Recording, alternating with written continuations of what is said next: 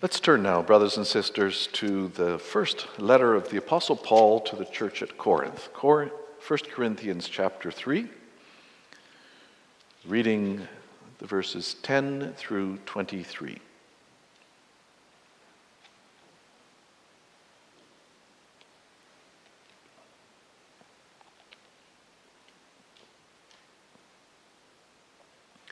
And there, the Apostle Paul, inspired by the Spirit of God, writes the following. According to the grace of God, which was given to me, as a wise master builder, I have laid the foundation, and another builds on it. But let each one take heed how he builds on it, for no other foundation can anyone lay than that which is laid, which is Jesus Christ. Now, if anyone builds on this foundation with gold, silver, precious stones, wood, hay, straw, each one's work will become clear, for the day will declare it, because it will be revealed by fire, and the fire will test each one's work of what sort it is.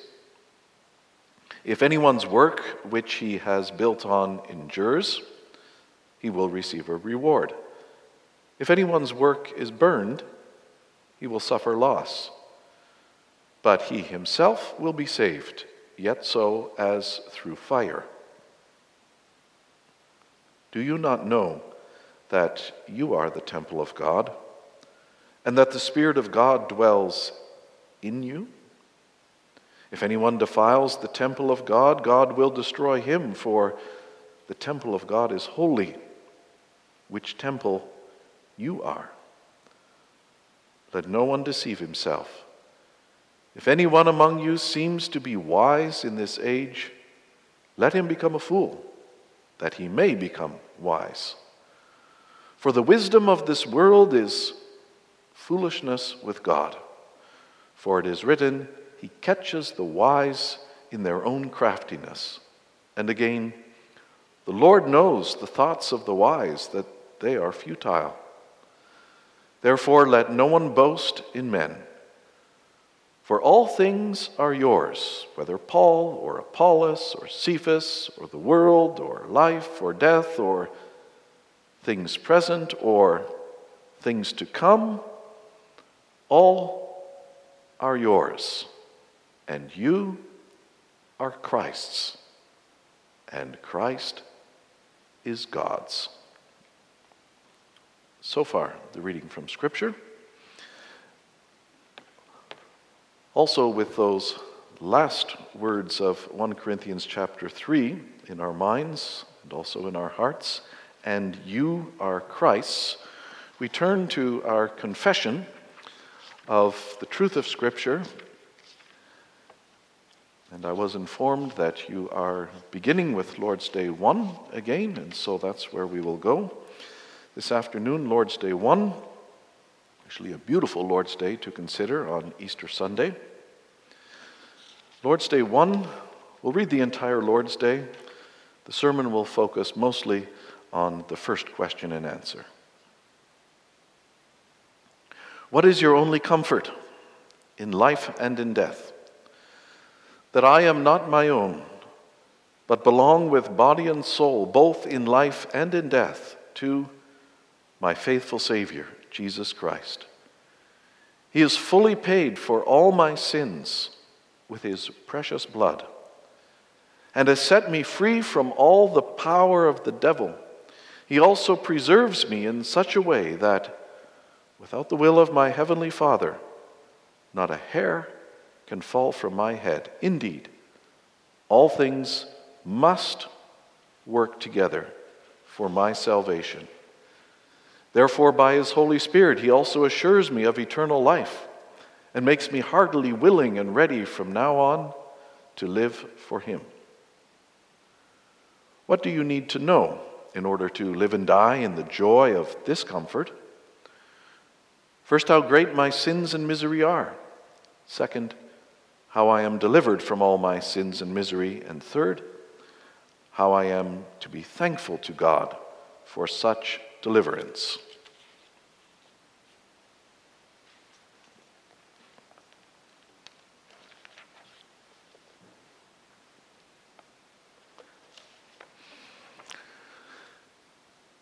After the proclamation of these truths of Scripture, let's respond unto the Lord in song. And we sing that well-known hymn 15, "Comfort, comfort now my people, speak of peace, so says your God. Comfort those who sit in darkness, mourning under sorrow's load."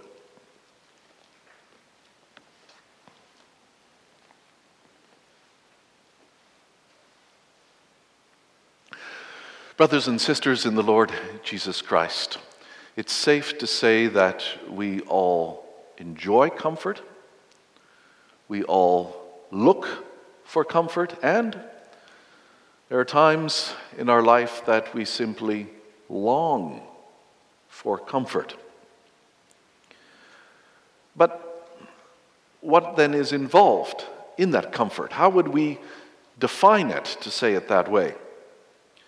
Often when we speak about comfort, we think about those things that are comfortable.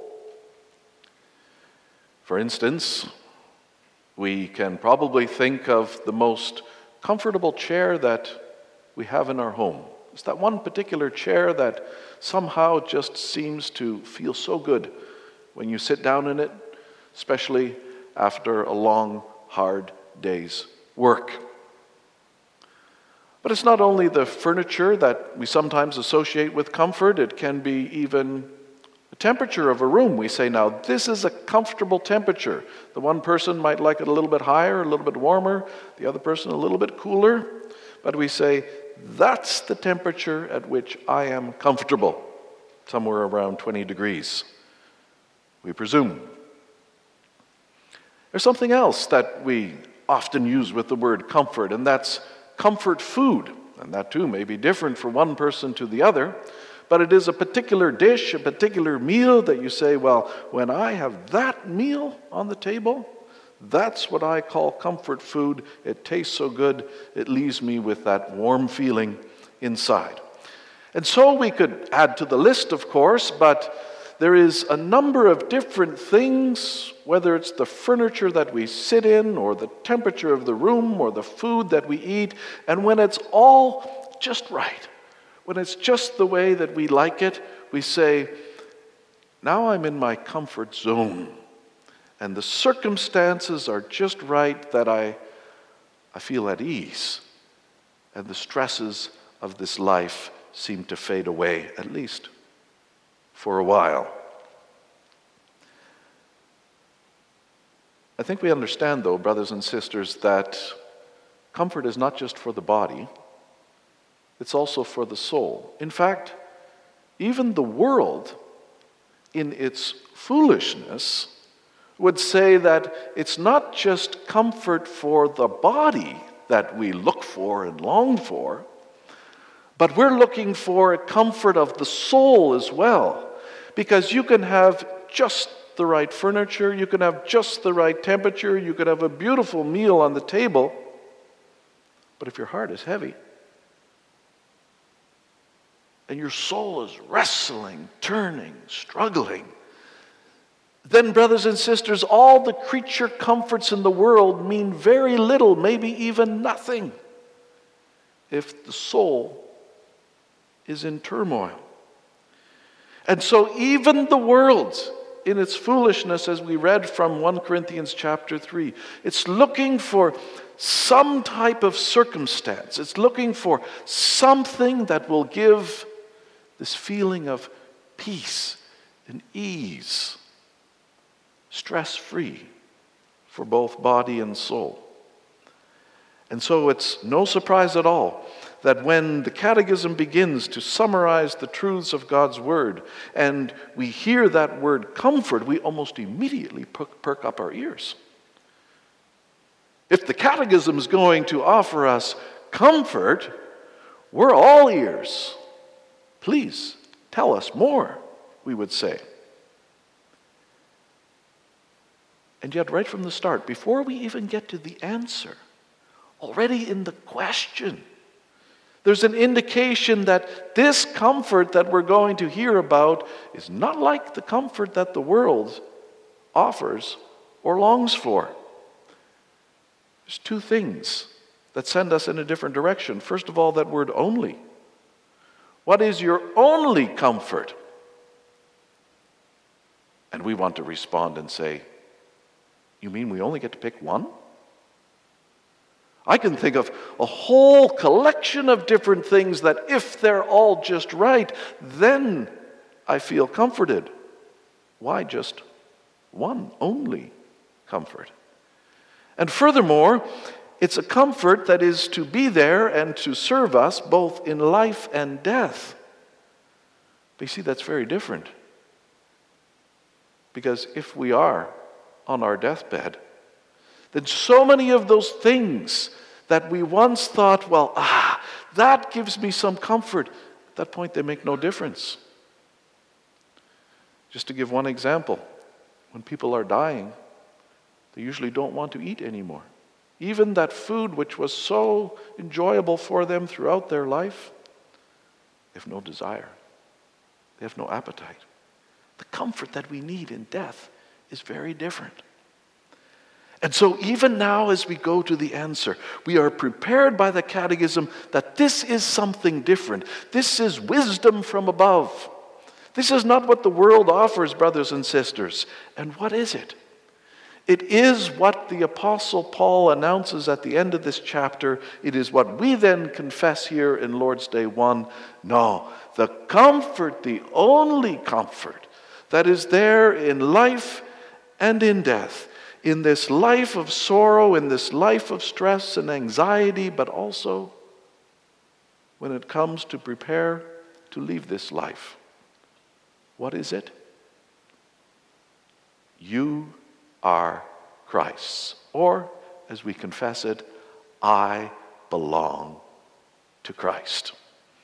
And so let us hear more about this comfort, also how we will use it and need to use it in both life and death. Comfort or comfortable? The answer is, I belong to Christ. And we'll see how he fully paid for us, fully paid for all of our sins. He fully preserves us in any and all circumstances, and he fully prepares us for his return and life everlasting. First of all, he fully paid for us.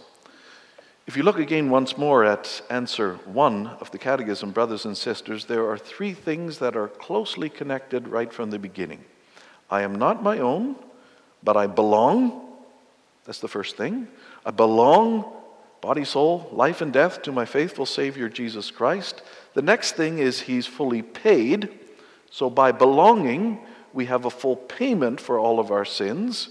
And then the third thing is, Christ has set me free from all the power of the devil. Belonging, fully paid, and set free. You can take all 3 of those, combine them into one, and say, Christ is my Redeemer. I am redeemed. Because even though we often use that word redeem and make it basically as a synonym to save, redemption, salvation, there's actually something special about that word redemption. Redemption means that someone who is bound, someone who's in a slavery, is set free. That's why the scripture says that the Lord redeemed his people out of Egypt. There they were in bondage. There they were in slavery. And the Lord set them free. That's what we hear here in this Lord's Day as well, is set me free from all the power of the devil. How are people set free? As the Apostle Paul teaches us in 1 Corinthians chapter 3, there's 2 ways. There is the so-called wisdom of the world, which turns out to be foolishness. And then there is the wisdom of God, which the world might think is foolishness, but is in fact wisdom. And those two different ways, the wisdom of the world and the wisdom of God, they are reflected in how people think about freedom. Let me give you an example of how the world thinks about freedom. In 1948, a very important document was written and published. It's called the Universal Declaration of Human Rights. It was written by the United Nations. It contains 30 theses. When you hear that word theses, you may think of Martin Luther and the 95 theses that he nailed to the church door in Wittenberg. Well, the United Nations also, as it were, nailed 30 theses. 30 theses to the door of world events and world direction. And in 1948, this is what the United Nations said about freedom. Thesis 1. All human beings are born free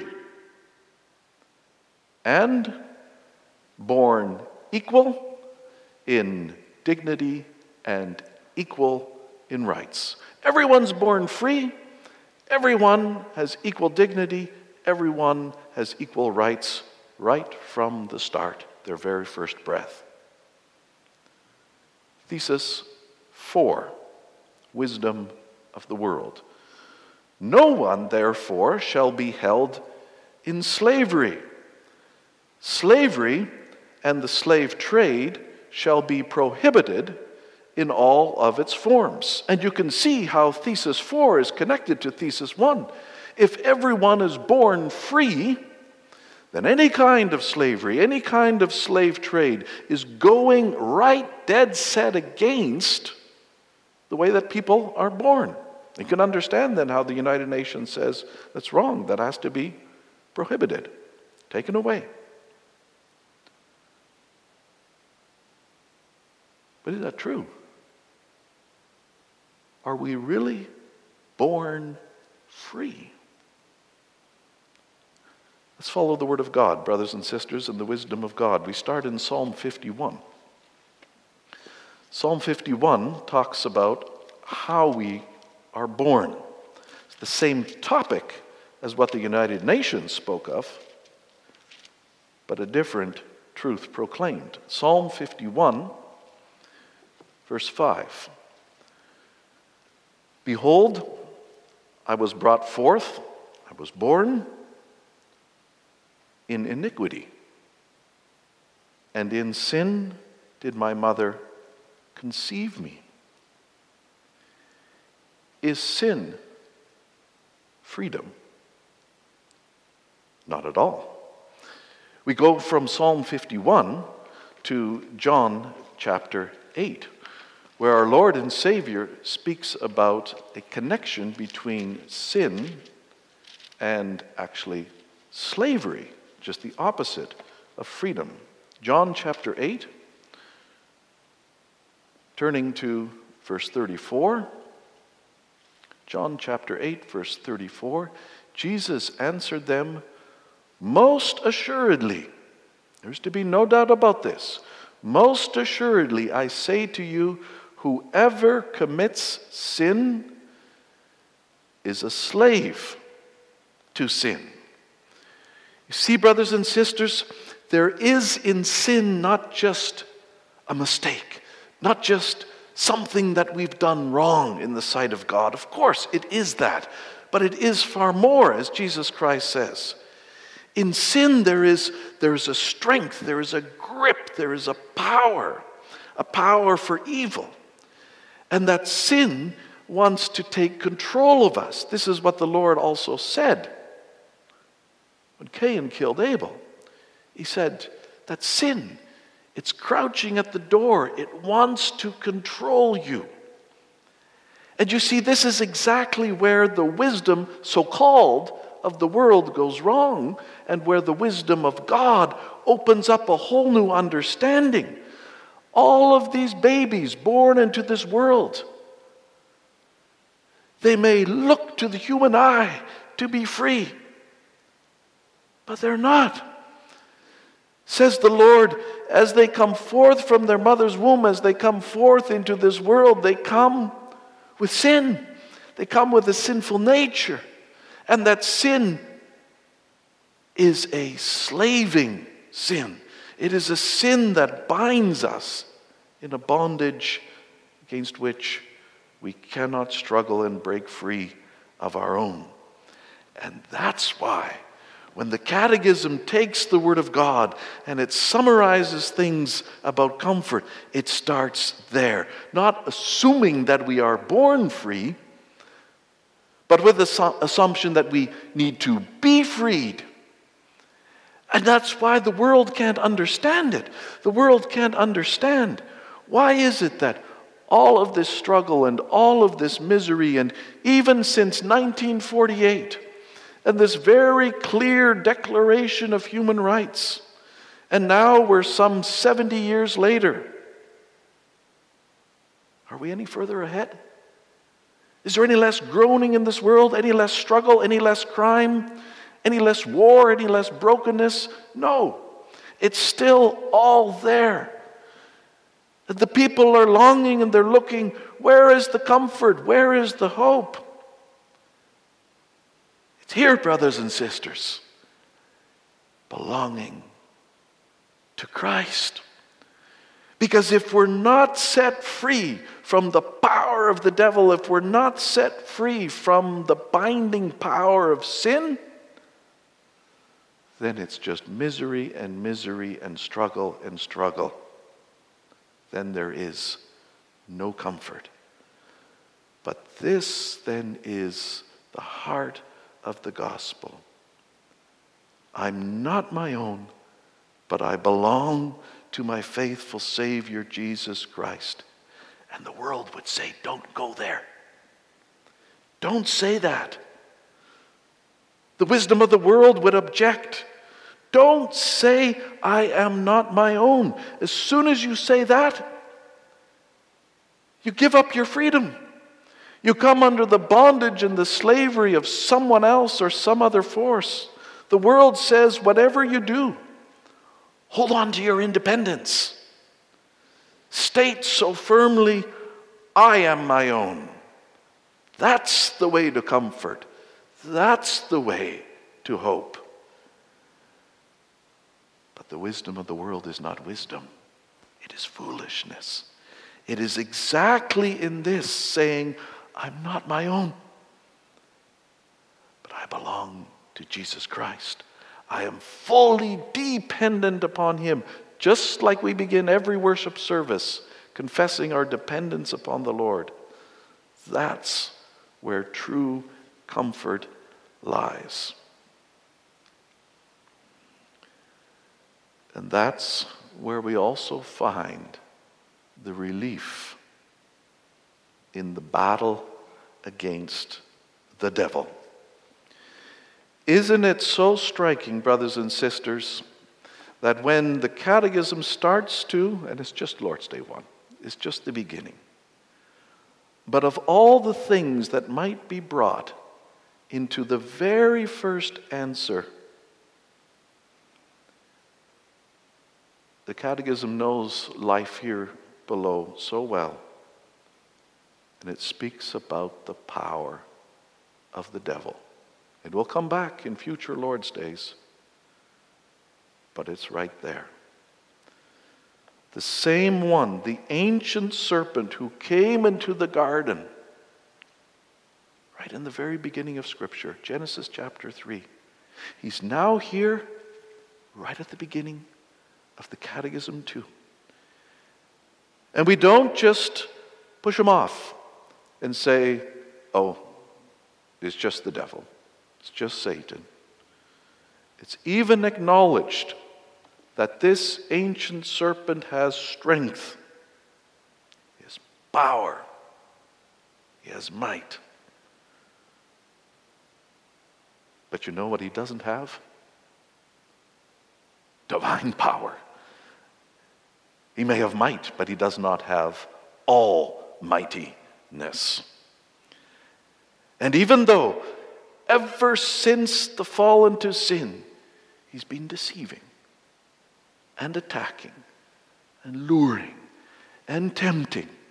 And God's people have wrestled against this enemy, the devil, and all of his hosts, all of his demons. And the battles have been fierce, both personally and communally as church. And yet, right from the start,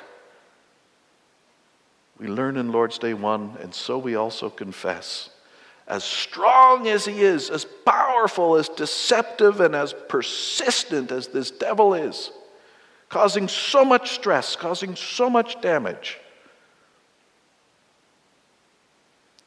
but Christ is victorious over him. And Christ has set us free from the power of the devil, not from the presence of the devil. Oh, he's still around, roaring like a lion, seeking whom he can devour. But we don't belong to Satan. We don't belong to the devil. We belong to our risen Savior, our faithful, our loving Savior, Jesus Christ. And someone will ask, yeah, but how do we know? Because the devil didn't shed a drop of blood for any of us, for anyone. What's there just before the devil? The precious blood of Christ, brothers and sisters. It was Christ and Christ alone who made the sacrifice. The devil attacks, but the Christ laid down his life. And what is it that sets us free? What is it that pays for our sins? What is it that sets us free from the bondage of the devil? The precious blood of Jesus Christ. And this is why the Apostle Paul ends that chapter with those powerful statements, so short, but so much.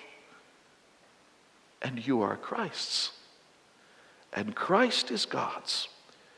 As certainly as that bond is there within our triune God, and the Son belongs to the Father, Christ is God's. So also that bond now is brought down to us. You see how the connection there is in that verse. Christ is God's, but you belong to Christ.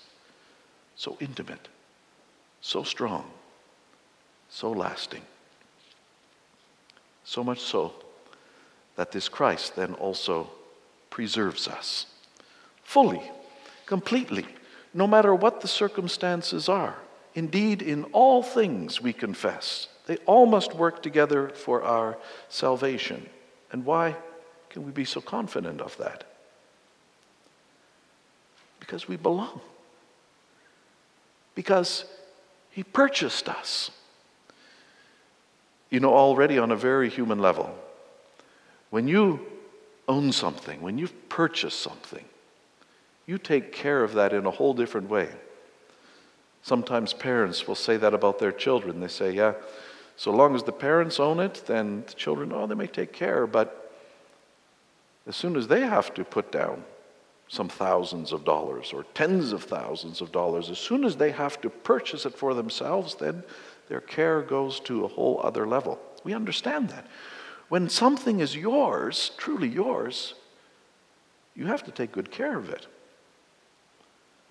Especially if it's not a material thing, but it's a person.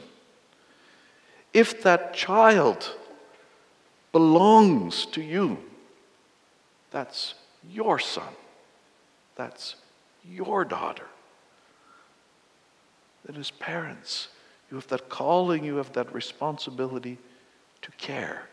And that's what we hear here in the middle part of answer 1.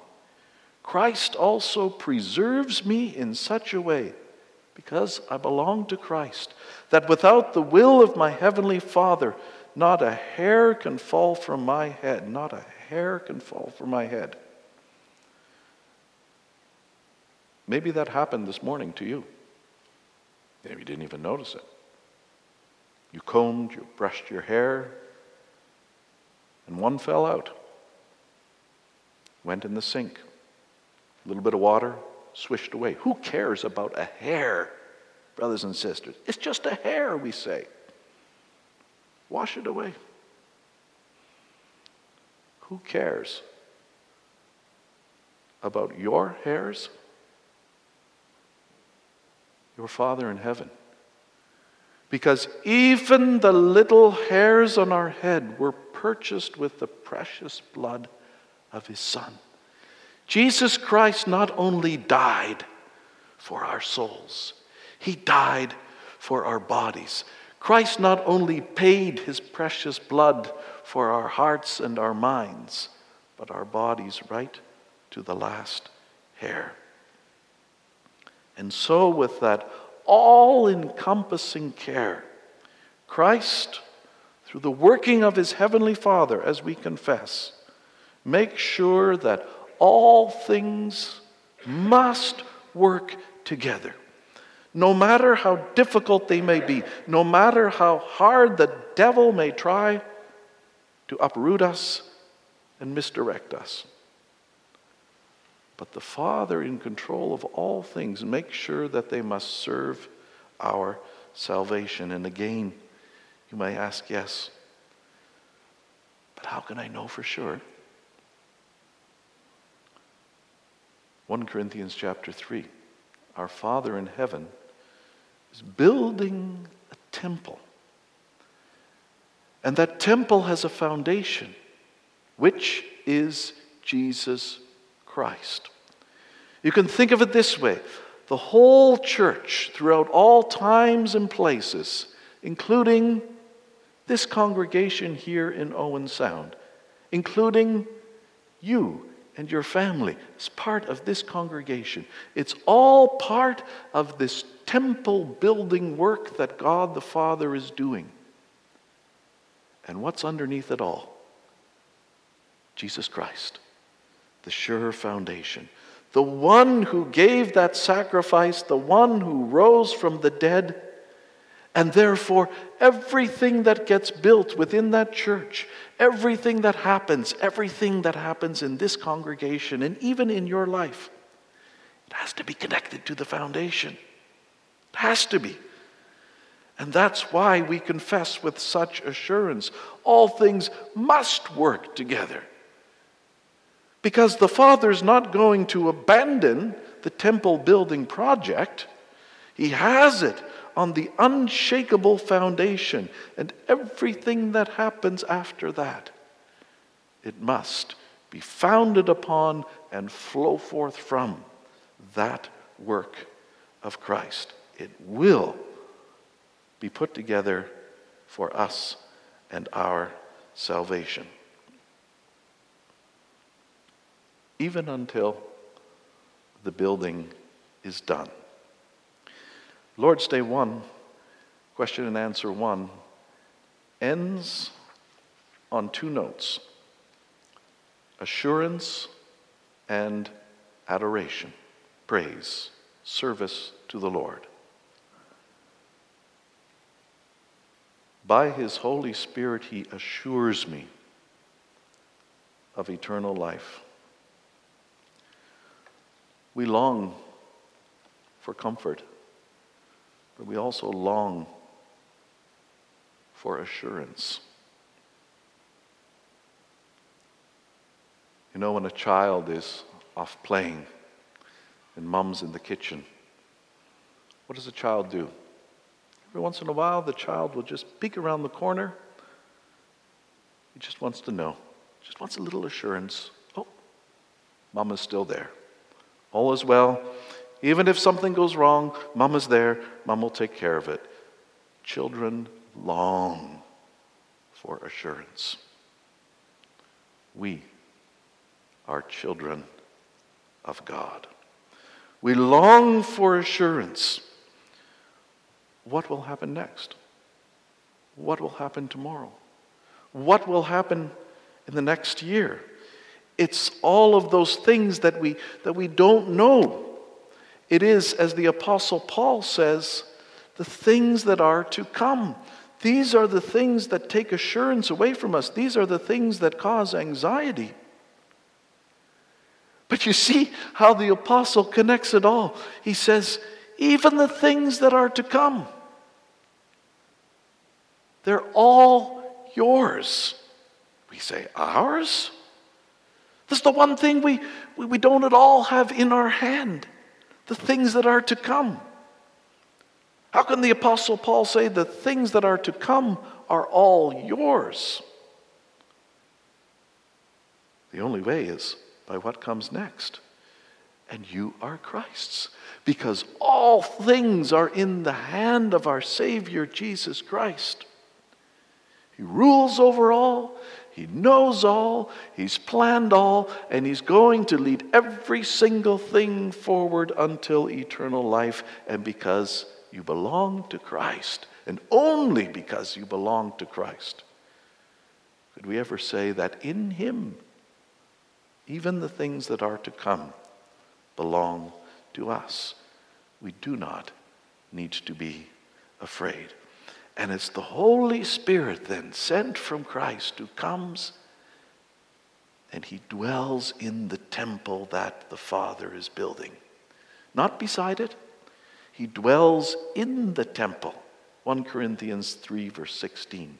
He dwells within us.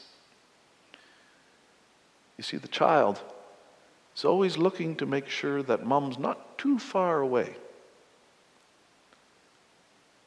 The Spirit is not close to us. The Spirit dwells within us. And what we have to go through between now and eternal life, we know not what is all to come. We know it's not going to be easy. In fact, we know that there's going to be a lot of tears. We know that there's going to be a lot of struggle. Scripture speaks of the valleys of this life. Scripture speaks about the life of sorrow, the life of struggle. It is not a nice, comfortable journey to eternal life. It just isn't. If we expect that, we're giving in to the ideas of the world, but not the reality of this life. But brothers and sisters, no matter how uncomfortable life might become, there is a comfort, assuredly. As we belong to Christ, Christ will preserve us, and the Spirit of Christ will so dwell in us and prepare us. He will not leave us alone. And so, how could this first answer end but on a note of praise, on a note of service to the Lord? And this is what makes us willing and ready from now on to live not for a comfortable life,